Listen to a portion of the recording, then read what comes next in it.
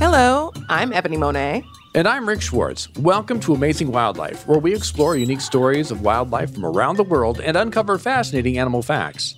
This podcast is a production of iHeartRadio and San Diego Zoo Wildlife Alliance, an international nonprofit conservation organization behind the San Diego Zoo and Safari Park. Today, we're featuring the smallest member of the bear family. Sun bears live in tropical forest in Southeast Asia.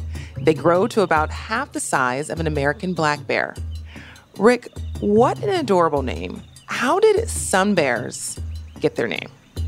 It really is a cool name, isn't it, Ebony? The common name sun bear comes from the white or yellowish marking on the chest, sometimes referred to as a crescent or bib marking. This marking is said to look similar to or represent the rising or setting sun, so they were given the name sun bear. Oh, and worth noting, each sun bear's marking is unique to each individual, kind of like our fingerprints are unique to us. This, of course, makes it easy to identify each bear when doing research. The sun bear is also known as the Malayan sun bear, being that it's native to places including Indonesia and Malaysia. They're also called honey bears and dog bears. Now, that nickname is thanks to their stocky, muscular build, small ears, and short muzzle. But Rick, when I searched for the phrase dog bear, I came across an interesting animal that lived for more than 40 million years, a completely different animal. Rick, is there any connection between the modern dog bear, more commonly known as the sun bear, and this ancient dog bear? Ebony, I see where one might think there is a connection due to the two common names being the same, but let's take a closer look. The extinct ancient dog bear that you referenced first appeared in North America around 42 million years ago, not long after the non-avian dinosaurs went extinct, in a time where mammals were rapidly diversifying. Some research based on the fossils led many to believe that the ancient dog bear was likely more similar to the modern-day bush dog found in South America, but of course much larger.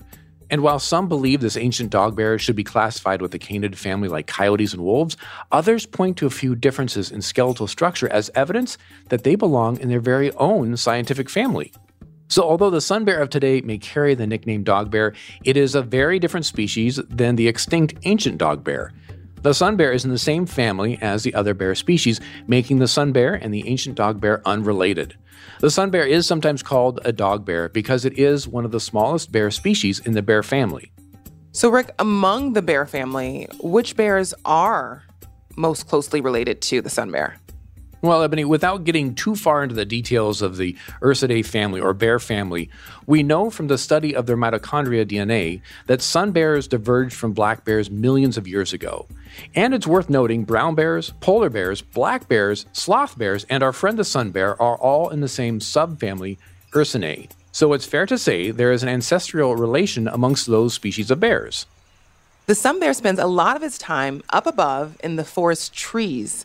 And as I've learned from you while working on earlier episodes, that means they're arboreal. But Rick, how arboreal are sun bears? As in, just how much time do they actually spend in the trees? Oh, they are great tree climbers, Ebony. And yes, with as much time as they spend in the trees, they are considered to be an arboreal or tree-dwelling bear. In fact, they are up in the trees so much they have been given the nickname "he who likes to sit high" by the local Malayan communities that know the bear's behaviors very well. And as far as how much time they spend in the trees, well, it'd be fair to say quite a bit.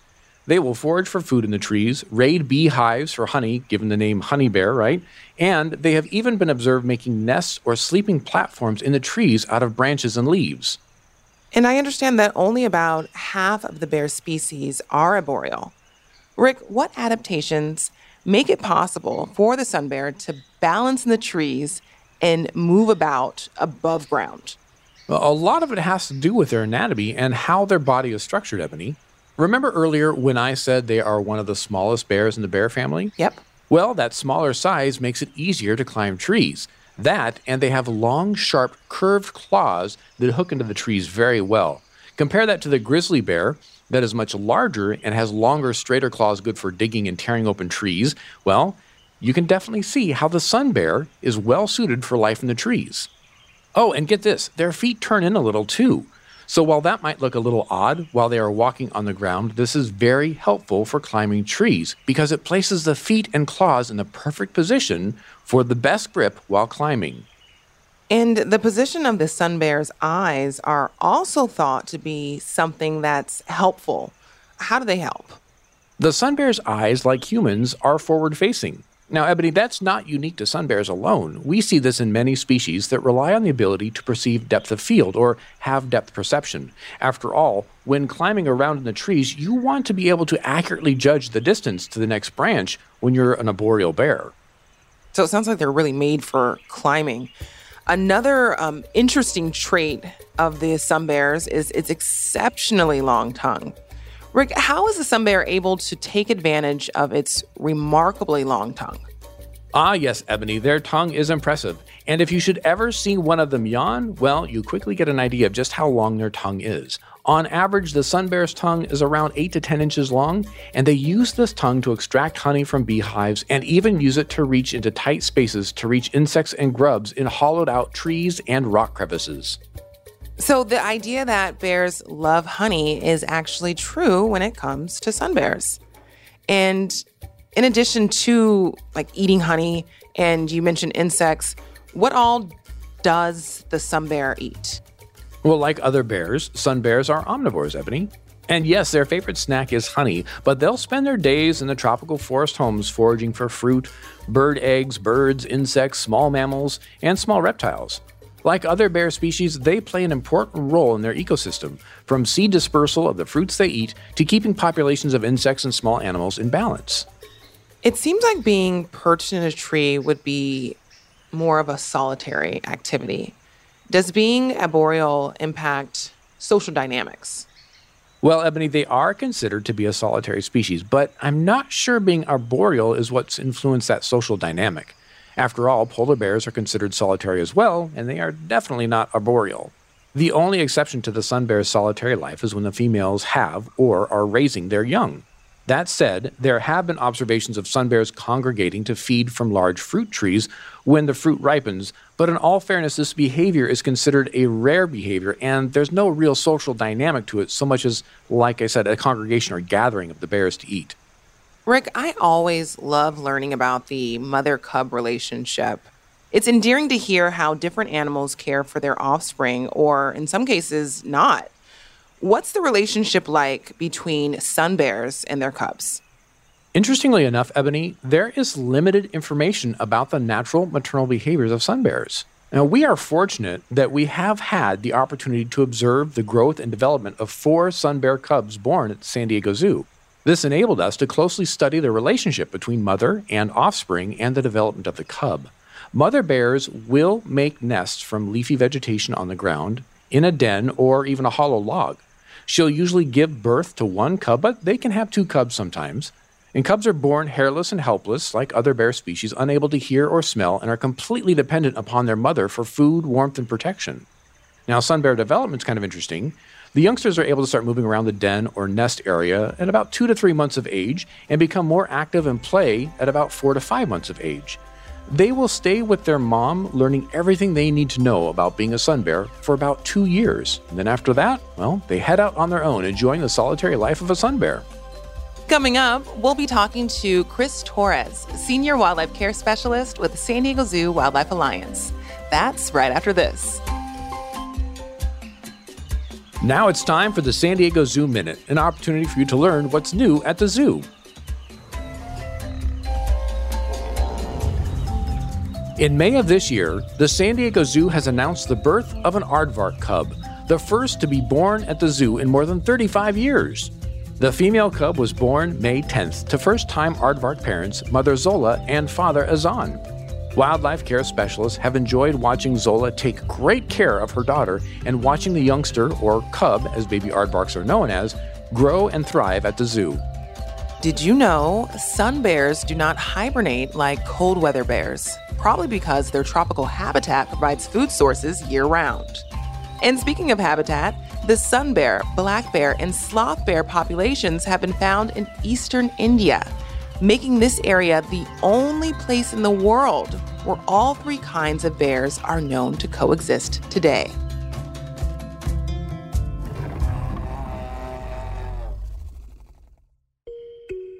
We're going to talk now to someone who knows a great deal about sun bears. He cares for them as a senior wildlife care specialist with San Diego Zoo Wildlife Alliance. Chris Torres, hi. Hey, Ebony, thanks so much for having me today. Can you tell us about the sun bear or the sun bears that are under your care? Yeah, absolutely. So at the San Diego Zoo Wildlife Alliance, we have one female sun bear named Marcella. She is an older female, estimated to be about roughly 27 to 28 years old. Marcella is a rescued individual, so we don't know her age exactly, but she was transferred to the States back in the year 2000 here at the San Diego Zoo. As you can imagine, being a rescued bear, it's possible that she had quite a, traumatic background at some point in her life, and we've worked really diligently to make her life as comfortable as possible since she first arrived. Marcella, just to talk about her a little bit, she's an exceptional sun bear. Not only is she a great ambassador for her species, but she's actually the only successfully breeding female in North America in zoological facilities over the last few decades. So over the years, she's had 4 cubs who have since moved on to other facilities around the country.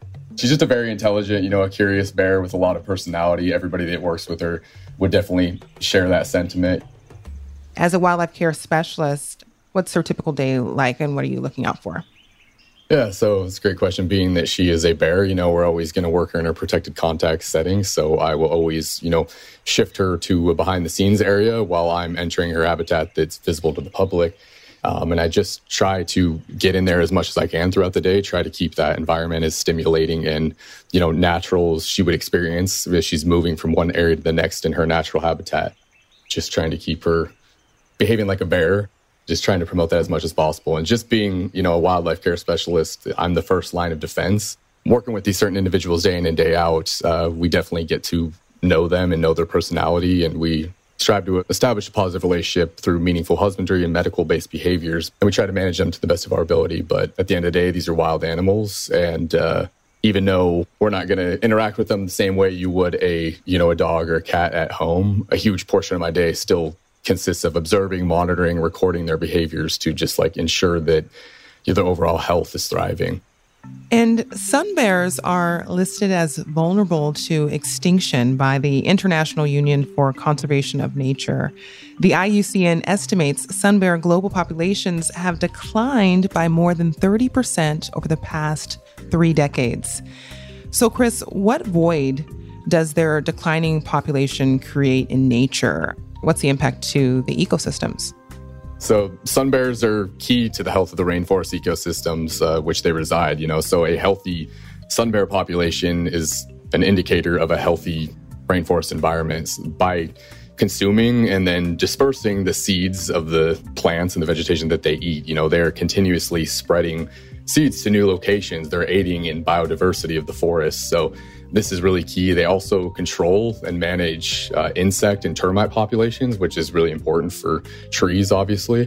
They do so by eating them. And then they're also really important at, mixing up the soil and keeping it very nutrient rich. So a lot more studies need to be going into studying these very elusive bears. But I think I can say without a doubt that they're, known vital parts of their ecosystems. And, without them, the results could be alarming. And I understand one of the greatest threats to bears overall is the trade of bear bile. What is bear bile and how is its trade impacting bear populations? So yeah, bile is just a liquid substance that, is created in our liver, and it's stored in the gallbladder.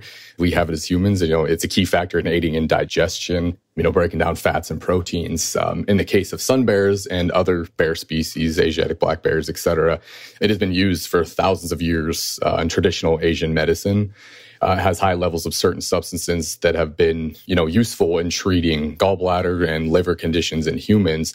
The thing is now we have plenty of readily available synthetic and herbal alternatives with the same beneficial properties. So historically, bears were hunted for that bladder, and it was used as a prized or rare commodity.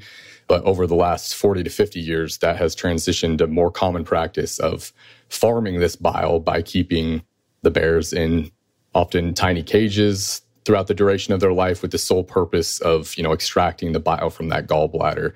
And the extracting of that bile can be just about as invasive as it sounds. even if an individual is lucky enough to be rescued and be sent to a rehab facility throughout the remainder of their life, the physical, the psychological, suffering may carry with them throughout the rest of their lives. So what's in place? What's being done to stop this practice? Some key things are, simply put, you need to stop the demand for the bear bile products and people will stop, capturing these bears. Working with local communities, who are the ones that are purchasing these products, and identify the root cause, education to alternatives. Often people are doing this out of absolute necessity, lack of funds, resources, healthcare. Working with governments, making it illegal and then enforcing that is key as well. Establishing these rescue centers that we were just talking about and, overall just protecting their natural habitat. So how does the work that you do and the work of the teams at the San Diego Zoo and the San Diego Zoo Wildlife Alliance as a whole contribute to conservation efforts to conserve the sun bear? Historically, sun bears have been part of species survival programs, which you've probably discussed here on the show. And, we're building up a genetically diverse population here in managed care for the future goals of reintroductions. Overall, San Diego Zoo Wildlife Alliance, we're just committed to partners all around the world and nurturing these alliances. We financially support a lot of conservation organizations that are present, on the ground where sun bears are actually living in their natural habitat. I actually had the opportunity to travel to Southeast Asia 8 years ago and visit both Free the Bears Laos Sanctuary and volunteer for a couple weeks at their Cambodia Sanctuary. And it truly was a life-changing experience. Not only did I learn so much about sun bears, but I learned so much about the peoples of the surrounding communities. And they're truly amazing people doing amazing work. And unfortunately, they don't have people walking in their front door every day to get money. So they really depend on, private donations, but they also really depend on awesome organizations like the San Diego Zoo to, help them thrive. And we're definitely very proud of that relationship. Now that people know a bit more about the sun bear, what can people do to better coexist with sun bears and bears in general?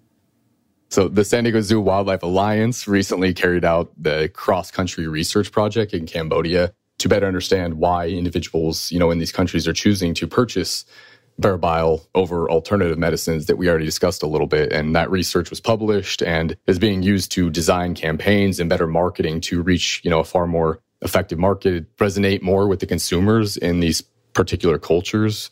I truly believe that projects like this are vital to ensuring the survival of the species. So much emphasis is put on, direct conservation, protecting those bears, but so much of that is going to come down to working with people within those communities to make a meaningful change.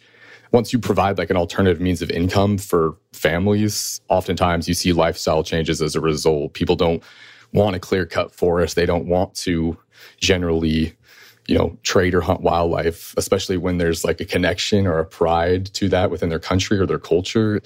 But when it comes to putting food on the table for their families, having access to healthcare, or, trading a bear or cutting down a tree for a palm oil plantation, what would you do in that situation? So these are things we often take for granted over here. And just always like to reiterate that to people. I think if we approach people from empathy and a point of understanding, that's how we're truly going to make a difference in the conservation realm, in my opinion. Chris, finally, what is your favorite part of being a senior wildlife care specialist with San Diego Zoo Wildlife Alliance? Yeah, I know I'm just a small part, of a much bigger picture in terms of the conservation work we're providing for these species. But every day I view as a responsibility and an opportunity to create meaning in these animals' lives and justify why we are managing them in this setting. I take a ton of pride in seeing the impact that we can make at any given moment, witnessing these natural behaviors I keep honing in on, watching a bear be a bear in a less natural setting, seeing all these hours of interpretation, observation, theoretical work play out into something real when we implement it for that species directly.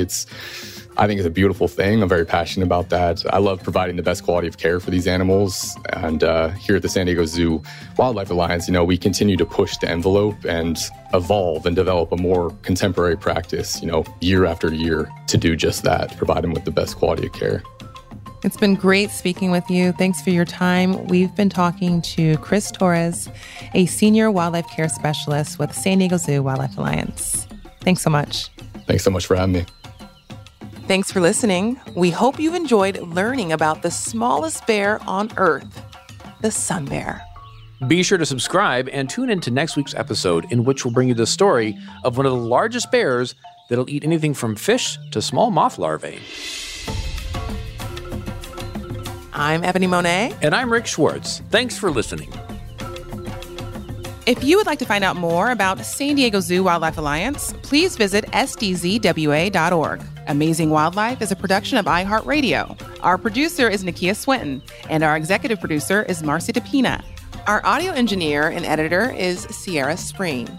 For more shows from iHeartRadio, check out the iHeartRadio app, Apple Podcast, or wherever you listen to your favorite shows.